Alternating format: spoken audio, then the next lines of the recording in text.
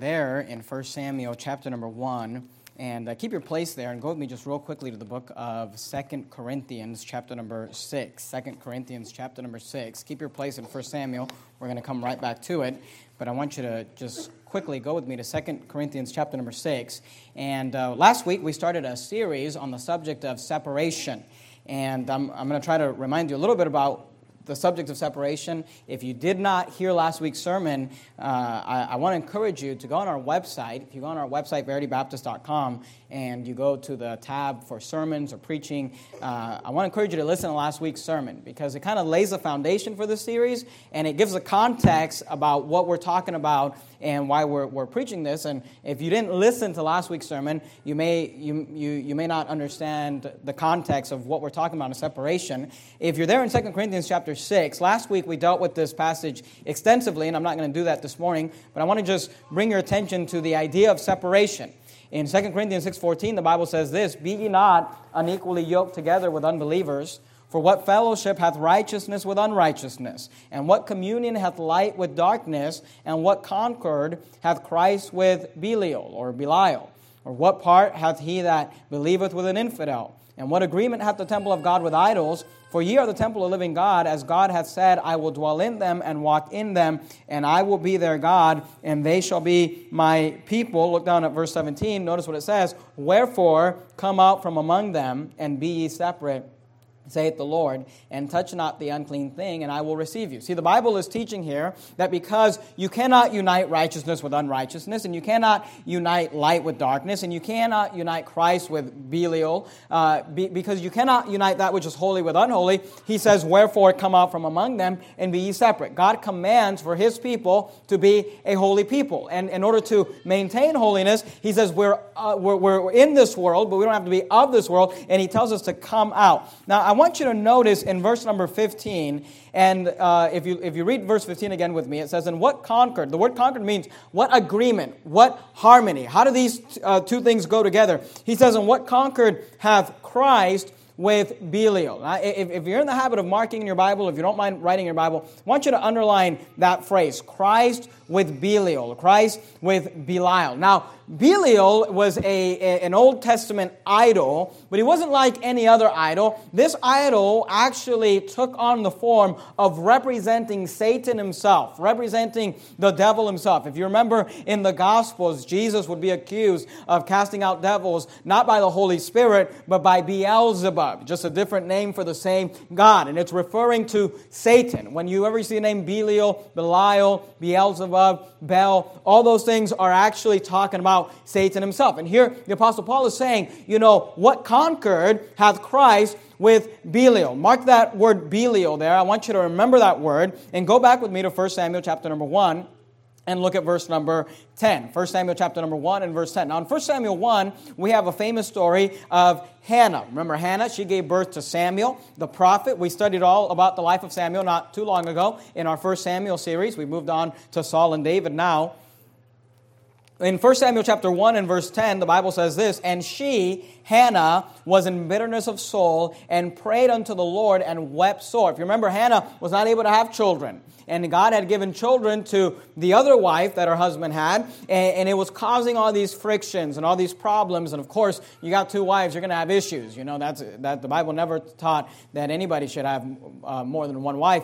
But here you have Hannah, and the Bible tells us she's in bitterness of soul. She prayed unto the Lord and wept sore, verse 11. And she vowed a vow and said, "O Lord of hosts, if thou wilt indeed look on the affliction of thine handmaid, and remember me, and not forget thine handmaid, but will give unto thine handmaid a man-child, then I will give him unto the Lord all the days of thy life, and there shall no razor come upon his head." And it came to pass, as she continued praying before the Lord, that Eli. Now Eli is a high priest, and Eli marked her mouth, meaning he saw her mouth moving. Look at verse 13. "Now Hannah, she spake in her heart, only her lips moved." So she's praying, but she's not speaking. She's speaking in her heart. She's speaking in her mind. Her lips are moving, though. But the Bible says in verse 13, but her voice was not heard, therefore Eli thought she had been, and I want you to make note of this word, drunken. Do you see that? So Eli is the priest, the high priest. He's kind of sitting there watching things. Hannah shows up. She's, the Bible says, in bitterness of soul. She wept sore. She's praying. She's not speaking. She's an emotional mess. I mean, she's just upset. She's crying out to God. She wants a child. She's praying in her heart. Her lips are moving. And Eli looks at this woman and he thinks that she's drunk. Now, she's not drunk, all right? And Eli is incorrect, but he assumes that she's drunk. Look at verse 14. And Eli said unto her, how long wilt thou be drunken? Now, notice what he says. He says, put away thy wine from thee. Here's what he's saying. Separate yourself from wine. He said, separate yourself from alcohol. He said, how long wilt thou be drunken? Put away thine wine from thee. Verse 15. And Hannah answered and said, no, my Lord, I am a woman of a sorrowful spirit. I have drunk neither wine nor strong drink, but have poured out my soul before the Lord. She said, I'm not drunk. She said, I'm a woman of a sorrowful spirit. I'm just praying to God. I'm just going through a lot. But I want you to key in on verse number 16. Notice what she said. Because Eli says to her, he says, hey, put away the wine from you. He said, why are you drunk? Put away the wine from you. And then Hannah says this in verse 16. 1 Samuel chapter 1, verse 16. Notice what she says. She says, count not thine handmaid for a daughter of Belial. Do you see that? Now here's what I want you to understand. In 2 Corinthians, Paul told us, hey, what concord hath Christ with Belial? He said, you can't unite Christ with the devil, with Satan. And in the Bible, you need to understand that in the Bible, there is an association between being drunk and drinking alcohol and Belial and Belial. I'll show you later in the sermon, but in the Bible, often wine and alcohol is referred to as something that devils produce, as something that Satan produced. And here in verse 16, she says, count not thine handmaid for a daughter of Belial. Here's what she's saying. She's saying, daughters of Satan. She's saying daughters of the devil. Those are the daughters. Those are the women. Those are the men that get drunk. She said, I'm not on the side of Satan. I'm not drunk. She says, I'm just praying. I'm just of a sorrowful spirit. She says, count not thine handmaid for a daughter of Belial. For out of the abundance of my complaint and grief have I spoken hitherto. I want to speak to you this morning as we are continuing this idea of separation, being separated from the world. Last week we ended the sermon with a question. If you were on trial for being a Christian, what evidence would there be to convict you? Would there be any evidence? What is different between you and everyone else in this world? What is different between you and everyone you work with? Every worldly person you know. Because the sad part is, for most Christians, other than going to church on a Sunday morning, there is no difference. There's not much difference. But here, Hannah would say, hey, I'm not a daughter of Belial. She said, what concord, she would say if she was alive today, what concord hath Christ with Belial? What concord hath Christ with Belial? She said, I'm not drunk. And Eli even is saying to her, hey, put away thy drunkenness. I want to talk to you this morning about the subject of alcohol and separation from alcohol. And we're going to go through and study this idea in the Bible. Let me go ahead and say this.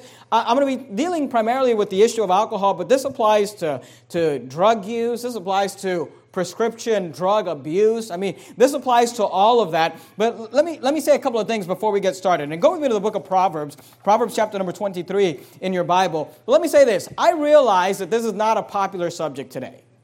In fact, my wife and I were talking about this morning. The last time I preached on the subject of alcohol on a Sunday morning, we lost a family. And it was actually kind of sad because it was a lady that my wife had knocked on her door and got her saved. And because of my wife following up with her, she had came to church and she brought her family with her. And it was like my wife's convert, and they'd been coming for several months. And they first started coming Sunday mornings, and they actually started coming some of the evening services. And when I preached on the subject of alcohol, it just freaked them out. They were just like, I can't believe anybody would ever say anything against alcohol, and they just ran off. I mean, they were just scared. I remember there was another lady, one of my converts, a lady, I knocked on her door. She was coming for several weeks, and then I preached against TV, and she's like, Pastor Jimenez, I can't go back to your church. Like, that just freaked me out, And here's the thing. If speaking against alcohol just freaks you out, you probably don't belong here anyway. Because we're going to look at the Bible. But, let me read for you this. In the book of Matthew, they said this about Jesus. In Matthew 22:16, they said, Master, we know that thou art true, and teachest the way of God in true. Neither carest thou for any man, for thou regardest not the person of men. And that's my goal, to be a preacher like the Lord Jesus Christ, where people would say, neither carest thou for any man, nor regardest the person of men. And that's not saying that Jesus didn't care about people, and we care about people here. But listen to me, we care more about the truth and what the Bible says and the Word of God than we care about keeping people. Because we're not trying to build a big church. We're trying to build a church filled with people that live separated, holy lives that honor God. So if you're here this morning and you'd say, I've never heard anybody say anything against alcohol, I want to just encourage you, keep an open mind. Look at what the Bible says. And you've got to ask yourself this question when you study the Bible. Because a lot of times you go to a church like this one where we actually look at scriptures. And we're going to look at a lot of Bible this morning. We're going to look at the Bible in heavy doses. But you got to ask yourself this question. Because people often just decide, I'm against that. I don't agree with that. I don't believe that. But ask yourself this question. Does it matter what the Bible says? Does it even matter? Because here's the answer for most Christians. No. The answer for most Christians is, I want to go to church, I want to be patted on the back, I want to get a feel-good sermon, and I want to leave feeling like I'm right with God. It doesn't matter if I'm a drunk. It doesn't matter if I'm right with God. It doesn't matter if I'm living any different than anybody else. I just want the pastor to make me feel good. But look, if that's your attitude, you're in the wrong church. Because you got to ask yourself this question. Does it matter what the Bible says? So let's look at what the Bible says. Go to Proverbs 23 and look at verse number 29. Proverbs 23. For those of you who like to take notes, let me give you point number one. Point number one is this. God forbids the drinking of alcohol. God forbids the drinking of alcohol. For anyone and everyone. Now that might be new to you. You might say, I've never heard that before. Well, let's look at what the Bible says. Proverbs 23, look at verse 29. If you're there in 1 Samuel, if you go past 1 and 2 Samuel, 1st, 2nd Kings, 1st, 2nd Chronicles, Ezra, Nehemiah, Esther, Job, Psalms, Proverbs. We're going to look at a lot of passages this morning because some of you aren't coming back. So I just got to unload the whole truck right now while I've got you here, all right? Proverbs 23, look at verse 29. Look, notice what the Bible says. Who hath woe? Who hath sorrow? Who hath contentions? Who hath babblings? Who hath wounds without cause? Who hath redness of eyes? They that tarry long at the wine, they that go to seek mixed wine. Look at verse 31. Look not thou. Now that's a command. He's not saying, he's not giving you a suggestion here. He's telling you, look not thou upon the wine. Now notice what he says. Look not thou upon the wine when it is red, when it giveth this color in the cup, when it moveth itself aright. Now, for the Christians who say, I don't believe God forbids drinking alcohol for anybody, I think it's just saying, that you should do it in, moderation, or I don't think God's against. You got to ask yourself this question. What do you do with Proverbs 23:31 when he tells you, look not thou upon the wine? Now, listen to me. He's not saying to not look at any wine. He's telling you to not look at a specific wine. What wine is it? Look at it. Look not thou upon the wine when. Do you see that word when? That's telling us there's a difference between this wine and other wines. He's saying, here's when I don't want you to look at the wine. When it is red, when it giveth this color in the cup, when it moveth itself aright. What is all that referring to? It's referring to the idea of fermentation. When he says when it is red, it's the yeast that ferment alcohol. Usually that's found on the skin of the grape in this case here, and that's what gives it the color red. So he's referring to that. He says, when it is red, when it giveth this color in the cup. Notice this, when it moveth itself aright, referring to the fact that carbon dioxide is released when there's fermentation and it begins to bubble and it begins to move itself. And God is telling us here, hey, I don't want you to look at a wine. And we would ask this question, well, what wine? And he said, the wine that's fermented. He said, I don't want you. Look at verse 31. And those of you who have already decided before the sermon even started, I think it's fine for Christians to drink alcohol. What do you do? Does Proverbs 23:31 even matter? What do you do with that verse? Look not thou upon the wine. What wine? Well, this wine, when it is red, when it giveth its color in the cup, when it moveth itself aright. God is telling us to not look at fermented wine, to not take part of fermented wine. Now, here's what you got to understand. He's not saying all wine. He's just saying the wine that moveth itself aright, the wine that giveth its color in the cup, the wine that is fermented. This lets us know, and you get this idea that there is a wine you are allowed to look at. And here's what you got to understand, and here's where most Christians don't understand the Bible, all right? You're there in the book of Proverbs. Go with me to the book of Song of Solomon. I know this is a review for a lot of you, but we got to lay the foundation For those of you that have not heard it, Proverbs, if you go past the book of Ecclesiastes, you'll find the book of Song of Solomon. Proverbs, Ecclesiastes, Song of Solomon. Song of Solomon, chapter 8. Here's what you got to understand in the Bible. In the Bible, wine is not always referring to alcohol. In the Bible, wine is not always a reference to alcohol. See, in the Bible, in both the Hebrew and the Greek, there was one word that was used for both alcohol and what you and I would call today juice. Even when our King James Bible was translated in 1611, 400 years ago, the word juice was not a commonly used word. And the translators, in order to have integrity to their translation, realizing that in the Old Testament and in the New Testament, the same word was used for both alcohol and juice, just kept a word that meant both things. 400 years ago, in 1611, the word wine was commonly used for both alcohol and juice, so they just translated it that way. Now, today in our society, when we talk about wine, we're usually talking about an alcoholic beverage. You don't usually call Welch's grape juice, you don't call it Welch's grape wine. But you got to understand, when our Bible was translated, the word wine could go both ways. And let me prove it to you. Are you there in Song of Solomon, chapter number 8? Look at verse number 2. Song of Solomon, chapter number 8, and verse number 2. Notice what the Bible says. I would lead thee. This is the Shunammite speaking to her husband. And she says, I would lead thee and bring thee into my mother's house, who would instruct me. I would cause thee, notice, to drink of the spiced wine. You see that?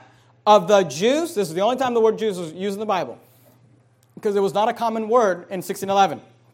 To drink of the spiced wine of the juice of my pomegranate.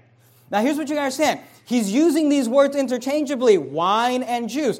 And God does this throughout the Bible. Let me give you an example, because the Bible is not only a doctrinal book and a historical book and a holy book, obviously, but the Bible is also just a beautiful book. It's written in a beautiful language. I mean, it was written during the same era of, Shakespeare and all these things. And it's written to sound nicely. And oftentimes in the Bible, when God is speaking about the same thing, in maybe the same sentence, he'll use different words instead of just being repetitive, because he wants the Bible to sound nicely. Let me give you an example. You don't have to turn there, but Hebrews 1:1 says this: God, who at sundry times and in divers manners spake in time past unto the fathers by the prophets. Now, the word sundry in that verse means various kinds or several. The word diverse in that verse means varying types or several. It's basically two different words for the same thing. They're synonyms. Now, here's the thing. God could have said, God, who at sundry times and in sundry manners spake in time past. Or he could have said, God, who at diverse times and in diverse manners spake in time past. But that would have sounded like, God, you're repeating yourself. Sometimes I'll have my wife proofread things for me, and she'll say like, hey, you're using this word a lot, because I don't have a very big vocabulary. So she'll cross out a word and say, use this word, it'll sound nicer. And that's what God does. He says, God, who at sundry times and in diverse manners. Those words mean the same thing, but he's using them just so it sounds nicely. That's what's happening in Song of Solomon, chapter 8 and verse 2. And he's also defining the word for us. She says, I would cause thee to drink of the spiced wine of the juice. Notice, of my pomegranate. She's talking about the same thing. The wine and the juice are the same thing. But she's using the terms interchangeably, because in the Bible, not every time that the word wine is used is it talking about alcohol. Sometimes it's talking about juice. Let me give you another example. Go to Isaiah 65 and verse number 8. Isaiah 65 and verse number 8. Isaiah 65 and verse 8. Notice what Isaiah says. Isaiah 65 and verse 8. Notice what he says. Thus saith the Lord, as the new wine. You see that word wine? As the new wine is found in the, note this word, cluster. You see that? And one saith, destroy it not, for a blessing is in it. So will I do for my servant's sake, that I may not destroy them all. So here's, Isaiah said this. The new wine is found in the cluster. Now, what's a cluster? A cluster of grapes is grapes all clustered together. They're all connected together. How are they connected? Through the vine, right? They grow off the vine, and the vine has little branches, and then the fruit grows on that branch. If you take a cluster of grapes, they're still connected to the vine. Let me ask you a question. If I was referring to the juice inside of a grape that's still connected to the vine, still in a cluster, is that fermented juice? No. It's not fermented. It's still, because fermented means it's gone bad. Fermented means it's become poison. It's still connected to the vine. It's still connected to the life. It's still within that cluster. It hasn't gone through the process of fermentation yet because it has to be crushed and destroyed. You need the skin and the yeast to allow it to ferment. If it's in the cluster, it's not alcohol yet, but notice Isaiah called it wine.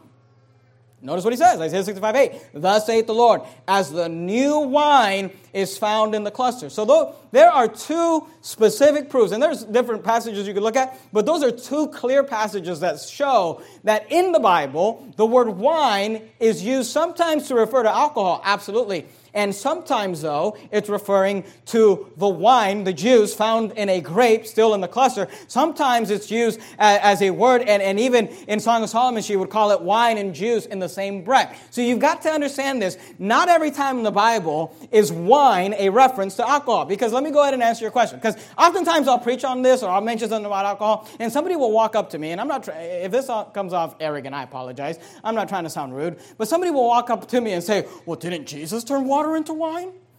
And I think to myself, like, I'm a pastor of a church.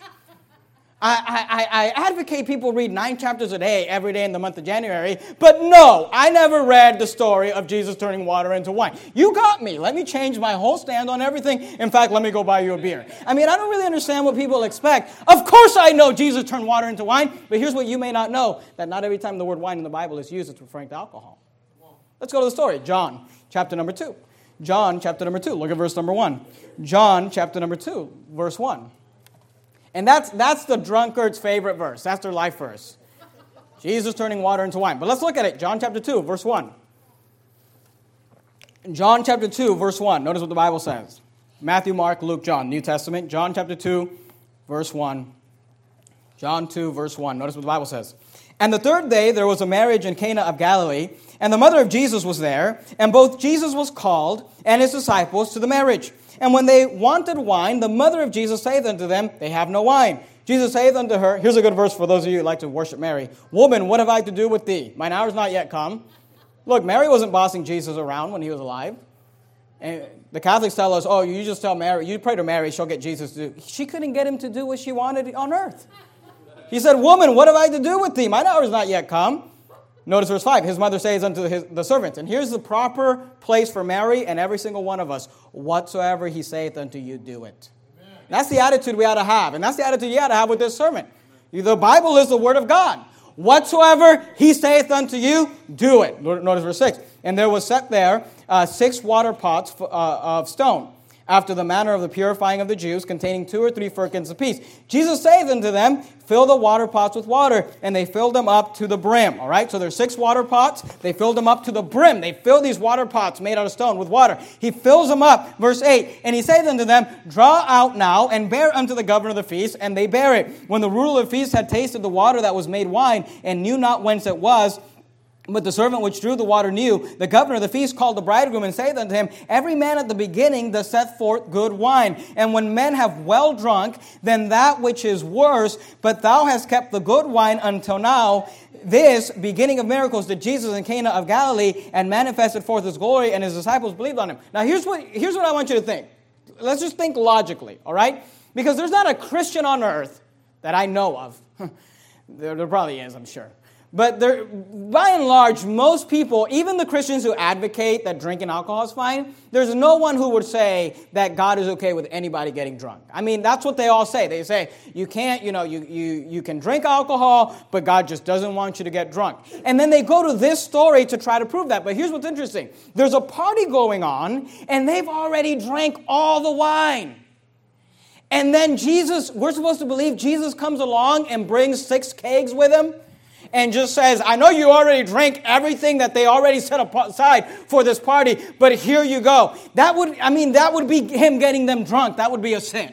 There's absolutely no way that the wine that Jesus turned into water was alcohol. Number one, because the Bible says, look not thou upon the wine when it is fermented, and that would be a sin for him to do that. But number 2, even if it was alcohol, it'd be a sin for him to go to a group of men that have already drank all the wine they had for a party and said, here's 6 more kegs.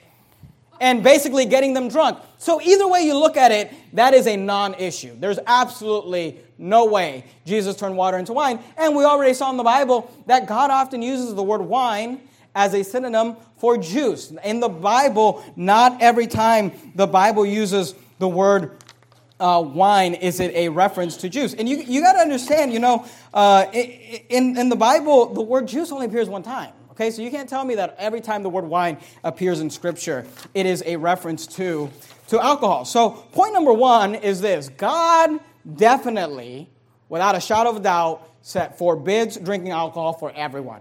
He says, do not look at the wine. He says, stay away from the wine. What wine, God? When it is fermented, when it is red, when it giveth its color in the cup, when it turneth itself aright. And we saw very clearly in Scripture that not every reference to the word wine in the Bible is alcohol. So point number one is this. God forbids the drinking of alcohol for everyone. But some of you are still not convinced. I know. I've been doing this for a long time. So let me give you point number two. You may say, well, I don't know if I agree with that. I don't know if I believe that. I think that wine is still alcohol in the Bible. Point number two is this. You may not agree that God forbids alcohol for everyone, but I'll tell you this. God definitely forbids the drinking of alcohol for Christians. If you are saved, if you're a believer, if you would say, identify yourself as a Christian, God forbids drinking of alcohol for you. You say, prove it. Let's look at it. Revelation chapter 1. Revelation chapter number 1. It should be fairly easy to find. Last book in the New Testament, Revelation 1. I told you last week, if you guys want a reason to quit, you're going to get it. And if you look around, this building's pretty full, and we still have a year left in this lease, so sometimes I just kind of have to preach sermons to make room, because we just need a little bit of more room. Revelation chapter 1, look at verse number 5. Revelation chapter 1, look at verse number 5. Revelation 1:5. Are you there? Notice what the Bible says. Should be easy to find. Last book, New Testament, first chapter, Revelation chapter 1, verse 5. Notice what the Bible says. And from Jesus Christ, who is the faithful witness, and the first begotten of the dead, and the prince of the kings of the earth, unto him that loved us and washed us from our sins in his own blood. I hope you're there. I hope you can say, that's me. I have been washed in the blood of the Lamb. Unto him that loved us and washed us from our sins in his own blood. I've been born again. I'm a believer. I am on my way to heaven. Not because of my own righteousness, but because my sins have been washed by the blood, the death, burial, and resurrection of Jesus Christ. However, if you're there, verse 6 applies to you. Notice what it says. And hath made us. When you got washed in the blood of Jesus, you were made something. Notice what you were made. And hath made us kings and priests unto God and his Father. To him be glory and dominion forever and ever. Amen. See, we are New Testament believers. In the Old Testament, you have to be born into a certain family to be a king. You have to be born into a certain family to be a priest. In the Old Testament, not everybody could be a king. Not everybody could be a priest. In the New Testament, you have to be born into a certain family to be a king and a priest. But it's not the family of Judah. It's not the family of Levi. It's the family of the Lord Jesus Christ. When you got born again, you were born into a family where you were made king. And you were made a priest. And I was made a king and I was made a priest in Jesus Christ. That's why we believe in the priesthood of the believer. I don't have to go to a priest to have my sins atoned. I am a priest. I can go directly to the Lord through my high priest, the Lord Jesus Christ. The Bible says, and hath made us kings and priests unto God his Father. To him be glory and dominion forever and ever. Amen. Can you make your way back to the book of Proverbs? Now here's the problem with that. Proverbs 31. The Bible says that you've been made a king. The Bible says that you've been made a priest. And what's interesting about that is that God specifically forbids alcohol for kings and priests. Let's look at it. Proverbs 31, look at verse 1. Proverbs 31, verse 1. Notice what the Bible says.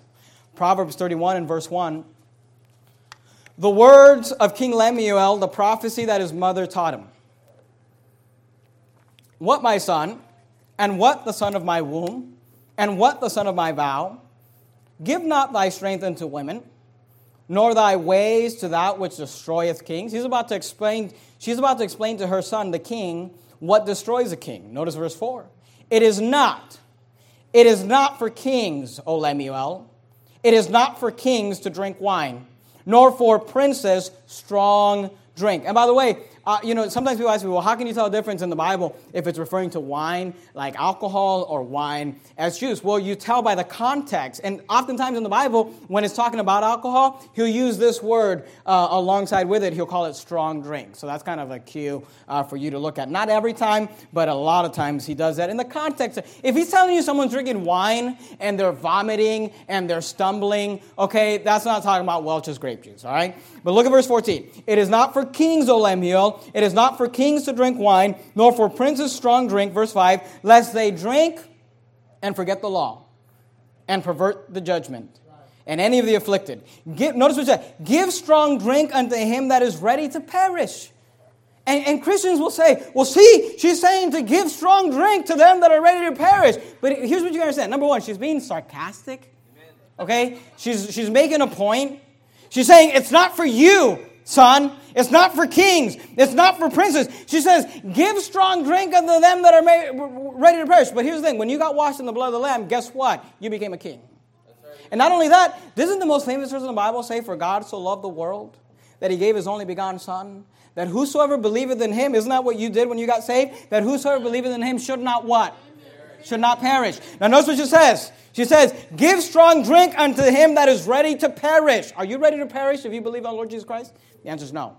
Are you a king if you're in the Lord Jesus Christ? The answer is yes. What does that tell us? Even if you say, I don't think that God forbids alcohol for everyone, you cannot get away with this. God forbids alcohol for you if you're a believer. If you're saved, if you've been washed in the blood, if you're a king, if you are not going to perish, she says, hey, give strong drink unto him that is ready to perish, and wine unto those that be of heavy hearts. She says, it's not for you. It's not, she says, you're better than that. Look at verse 7. Let him drink and forget his poverty and remember his misery no more. I remember when I was in the Air Force. Go to me the book of Leviticus. Towards the beginning of the Bible, you got Genesis, Exodus, Leviticus. When I was in the Air Force, I was at Shepherd Air Force Base doing my training for my job, and I was there for about 6 months, and we were in I had a classroom that we went through training with. I remember one day we were kind of sitting there before class. I think the instructor was late or whatever, and the guys were talking about the fact that they were going to go, it was like Friday or something, they were going to go to the bar afterwards, and they invited me, and I said, no, I don't drink. And they knew that I was a Christian, from before. I'd already kind of witnessed a lot of them. And they kind of started poking fun at me and making fun and saying, like, oh, you think you're better than us? You think, you can't drink with us? You think you're better than us? The truth of the matter is, the answer to that question is yes. I am better than you. Because I've been made a king in the Lord Jesus Christ. I've been made a priest in the Lord Jesus Christ. Look, give wine unto them that are ready to perish. Give wine unto those men that have to forget their poverty, that have to forget their misery, that have to forget that their lives are so lame and so boring and so hopeless that they need to drink away their lives because they don't want. Look, I have hope in Jesus Christ. I've been given the gift of eternal life. I am better than that, and so are you. Amen. And so are my kids, and so are your kids. We're better than that. You say, well, I don't know that I agree that alcohol is forbidden to everyone, but you've got to agree that alcohol is forbidden to priests. You've got to agree that alcohol is forbidden to kings. And if you're saved, you've been made a king and a priest unto God and his Father. Are you there in Leviticus chapter 10? Let's look at the priest reference. Leviticus chapter 10. Look at verse 8. And the Lord spake unto Aaron, that's the priest, saying, do not drink wine nor strong drink. Thou nor thy sons with thee when you go into the tabernacle of the congregation. And here's how serious God is about it, lest you die. Here's what God said to Aaron. You're a priest. If you drink alcohol and you try to serve me drinking alcohol, I'm going to kill you. He said, lest you die, it shall be a statute forever throughout your generation. So number one, we see God forbids the drinking of alcohol for everyone. Why is that? Because he says, look not thou upon the wine when it's fermented.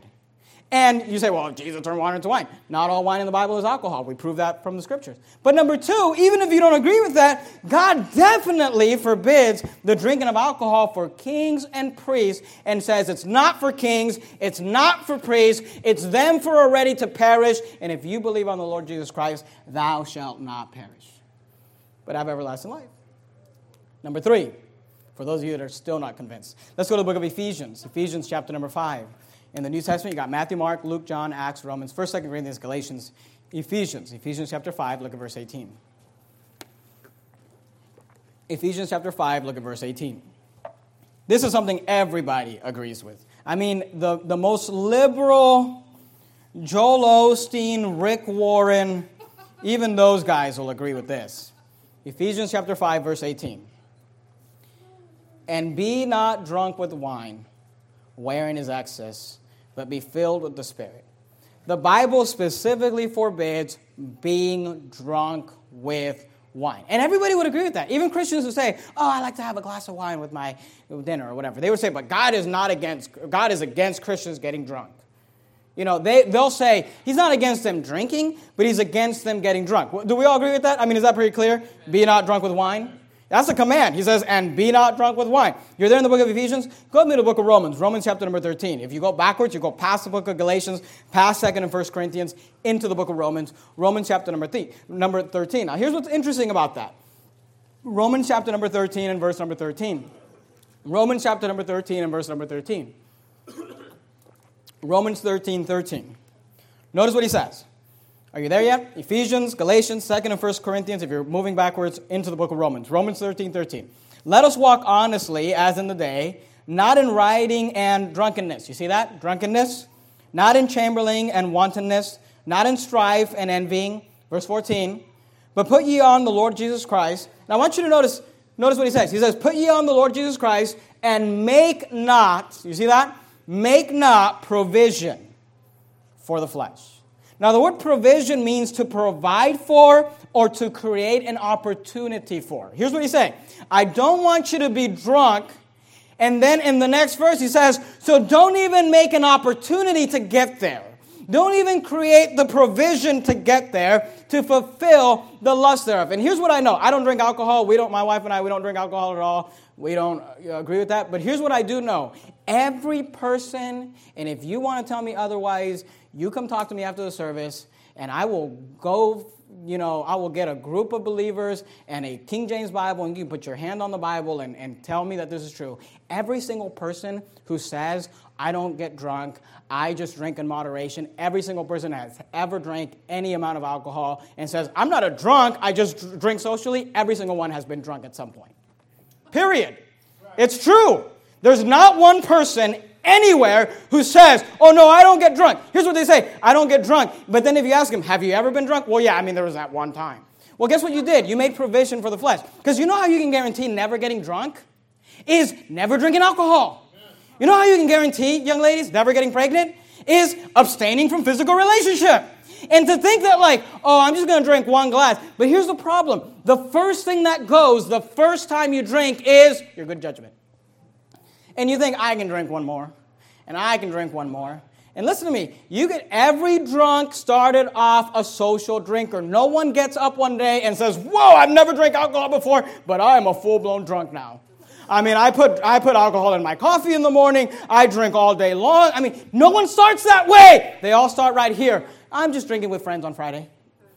But then drinking with friends on Friday turns into drinking with friends on Saturday and on Sunday, and then you're drinking on Thursday too, and then you're drinking in the morning also, and you're making provision for the flesh. So here's the thing. If you agree that you should never get drunk, which virtually every Christian does, then you should agree with this. Don't make provision for the flesh. Don't make an opportunity for the flesh. As soon as you take that first drink, you just created an opportunity for the flesh. So what did we see this morning? Number one, God forbids drinking of alcohol for anyone. Number two, God definitely forbids the drinking of alcohol for Christians. Number three, God forbids anybody getting drunk, so don't make provision for the flesh. Say, well, Pastor Jimenez, what's the application for this morning? Because I know some of you are going to be mad and upset, and you're going to leave, and you're never going to come back. And that's okay. Honestly. I'm not mad at you. But here's the point. You say, why do you preach the sermon? I'm preaching the sermon more for the kids and the adults. Because here's what I know. Some of you adults are going to agree with it already, and some of you are just not. Some of you are actually open in your hearts enough to say, wow, I never knew that the Bible said that. That's the first time I've ever heard that. And you actually love God, so you're going to say, I'm going to change my position on that. But some of you are never going to change, and that's okay. But if I can just keep a child from just deciding, if I could just keep a young person, a teenager, to get to the place where they decide, I'm never going to touch alcohol ever in my life. That's my goal, and that's the application. You say, what do you do? Hey, if you're a child, listen to me, kids. Don't ever drink alcohol, ever. Stay away from it. Never touch it. Never be around people that are drinking alcohol. It's bad. But let me say this. If you are a so-called social drinker, that has never been drunk except for that one time last week and except for that one time 3 weeks ago and except for that one time in Vegas, but, I never get drunk. If that's you, then why don't you just decide today, I'm not going to drink anymore. I'm going to quit. I'm going to abstain from alcohol. I will look not thou upon the wine. But let me say this. If you're here this morning and you are an alcoholic, or what the Bible calls a drunkard, if you have a problem with alcohol, hey, I want to encourage you. I'm not here to judge you or make you feel bad. I want to help you. Why don't you talk to me and let's get you some help? And here's the problem with drunks. They don't know that they're a drunk. Most of them. They're in denial. So let me give you some cues. You may be a drunk if you drink every day. You may be a drunk if you don't feel well without having alcohol in your system. You may be a drunk if you drink in the morning. You may be a drunk if you drive while drinking. You may be a drunk if anyone has ever walked up to you and said, you have a problem with drinking. And here's why. Because that person, your wife or your husband or your mom or your neighbor or your friend had been thinking about saying that, had been nervous about saying that, had been debating, should I say that? And it took them so much courage to walk up to you and say, I think you have a problem. And the fact that anyone would ever look at you and say, I think you may have a problem with drinking, means you have a big problem with drinking, because they did not want to say that to you. So you need help. You need to get help, because God is against drinking. Now, let me kind of end the sermon, and that's kind of misleading because we're not even close to being done. But go to the book of Proverbs, Proverbs chapter 20. Remember, some of you guys aren't coming back, so I just got to give it all to you right now. Proverbs chapter 20. But I want to end the sermon by just showing you how the Bible portrays alcohol. Because, see, the way the world portrays alcohol is different than how the Bible portrays alcohol. Here's how the world portrays alcohol. Here's how the Billboard and the Budweiser commercial portrays alcohol. Everyone's young. Everyone's healthy. Everyone's a bodybuilder. Everybody looks good. The house is clean. Everything's nice. They're all having a good time. That's how the world portrays alcohol. But listen to me. That's fantasy land. Okay? That guy with those, with the big, he's got a big chest and he's got the pecs and he's got a six-pack. That guy never drinks alcohol because you can't look that way and being a drunk. Here's how people that are drunk look like. They have a beer gut. They smell like urine. They vomit on themselves. Go to a bar. They're dark. They're nasty. They're ugly. And here's what's interesting. That's how God portrays alcohol. Because, see, the world gives you a different view of alcohol than what's actual truth.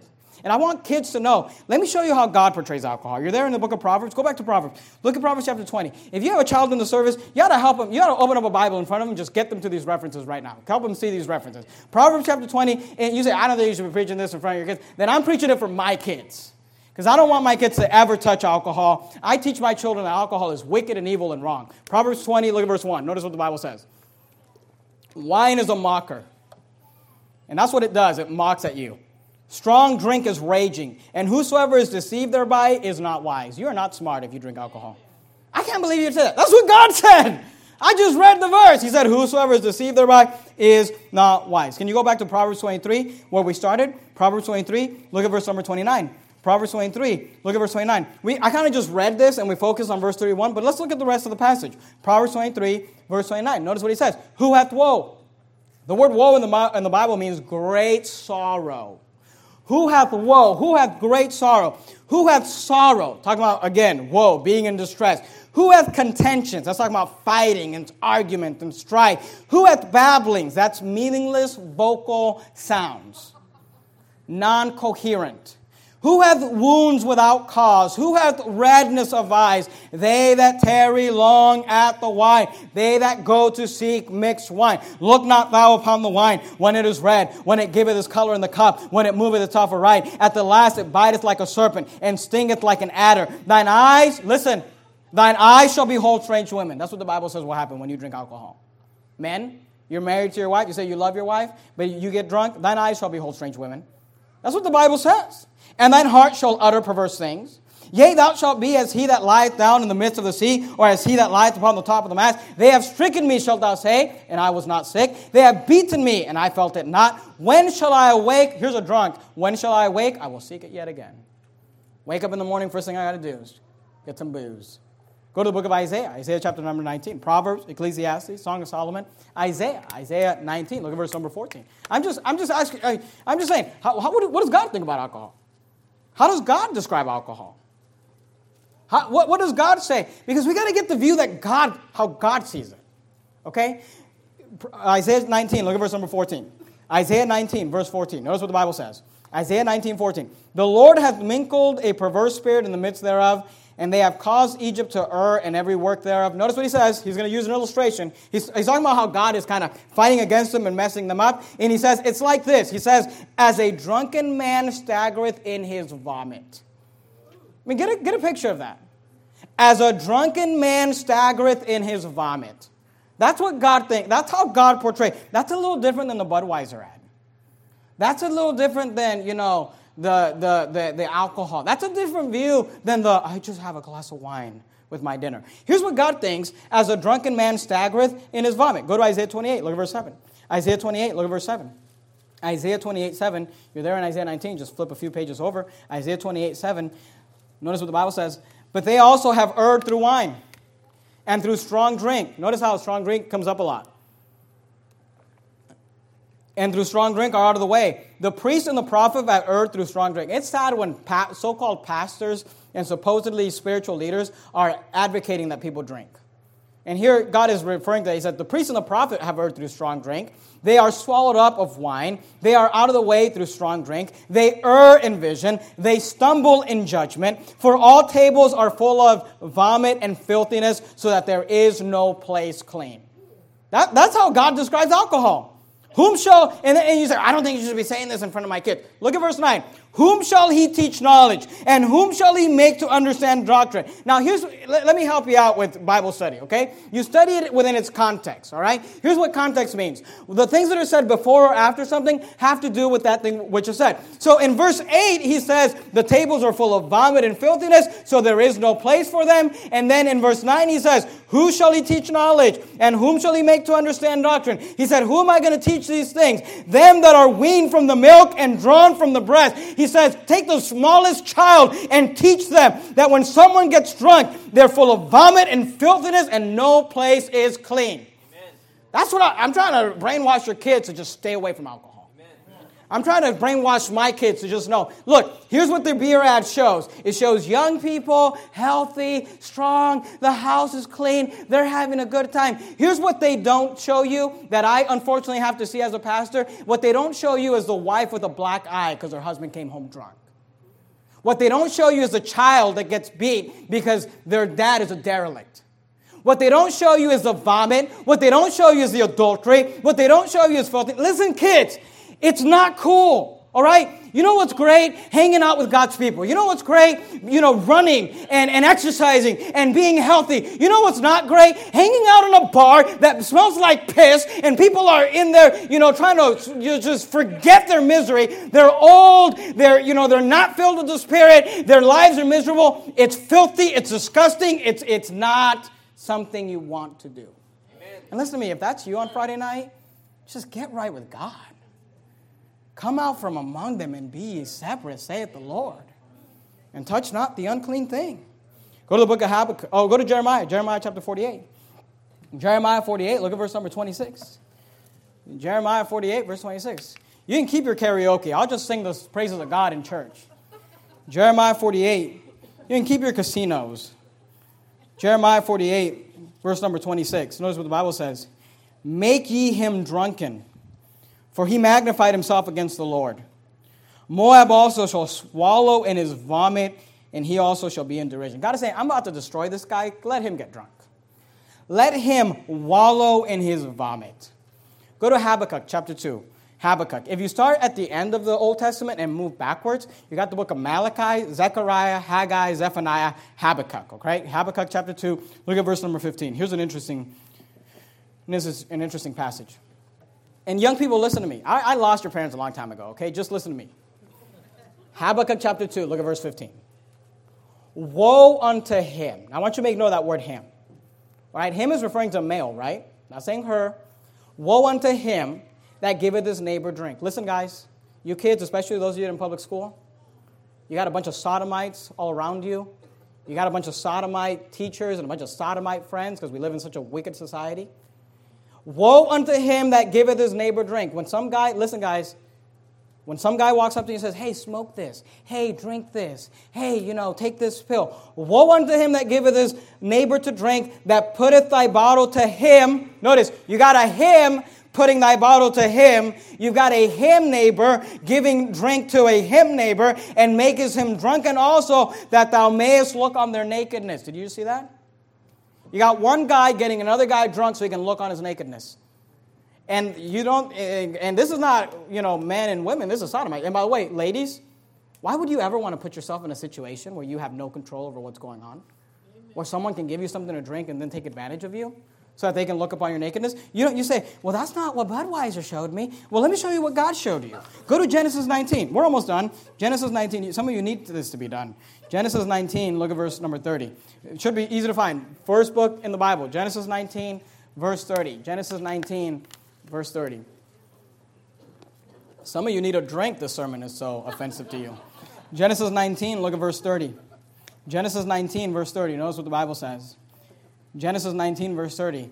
And Lot went up out of Zoar and dwelt in the mountain of his two daughters with him. For he feared to dwell in Zoar, and he dwelt in a cave, he and his two daughters. Now, the context here is that God just destroyed Sodom and Gomorrah.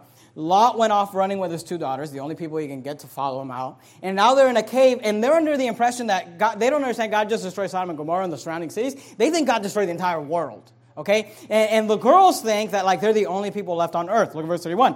And the firstborn said unto the younger, our father is old, and there is no man in the earth to come in unto us after the manner of all the earth. They're saying, there's no one, for us to get married to, and the human race is going to end right here. So they get a bright idea because they were raised in Sodom. Look at verse 32. Come, let us make our father drink wine, and we will lie with him, that we may preserve seed of our father.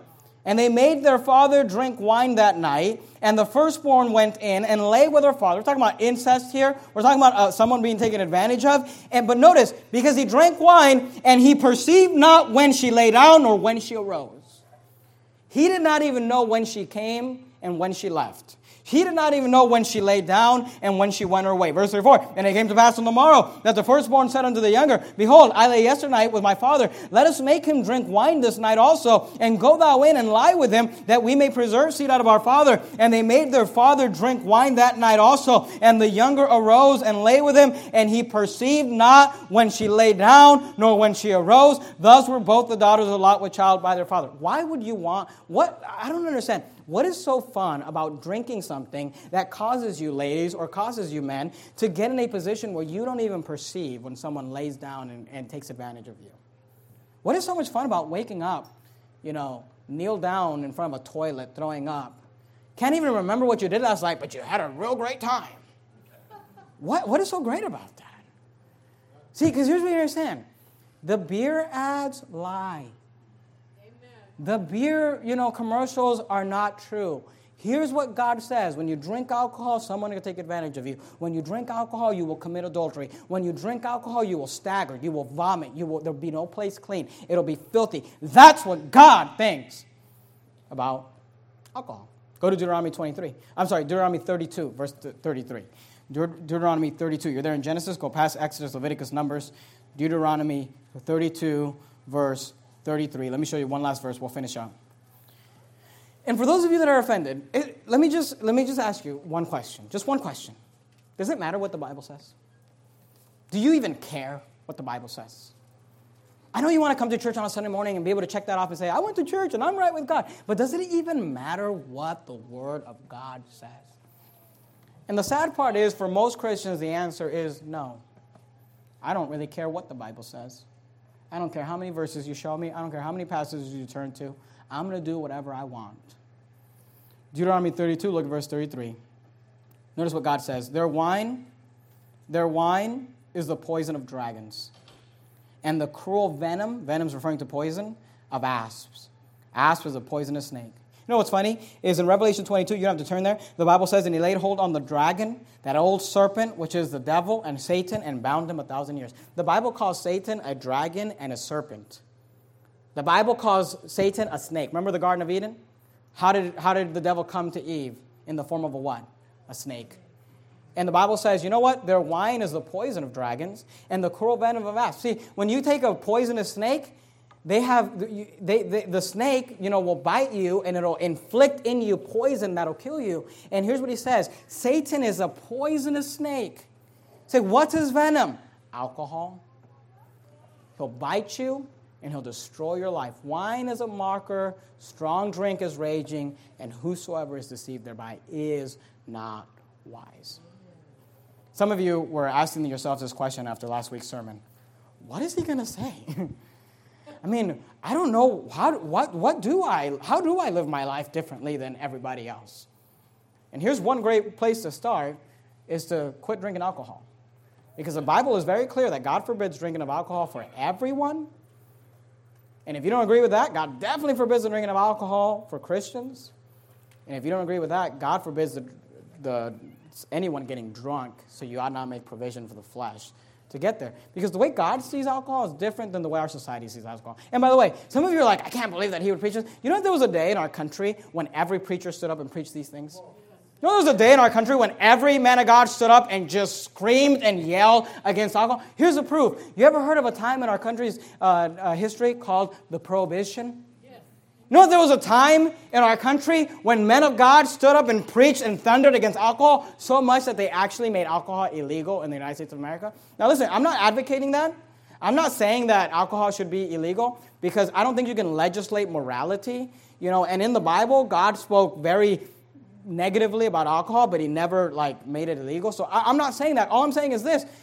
We're not that crazy. I'm not this crazy, just madman. There was a time in our country when every Christian at least, would say, that's not for kings.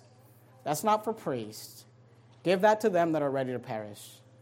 So the question I want to ask you is, are you different than the world in the sense of drinking alcohol, taking drugs, abusing prescription drugs? Or are you just like them? Maybe it's time for you to come out from among them and be ye separate, saith the Lord. And touch not the unclean thing. Let's bow our heads and have a word of prayer.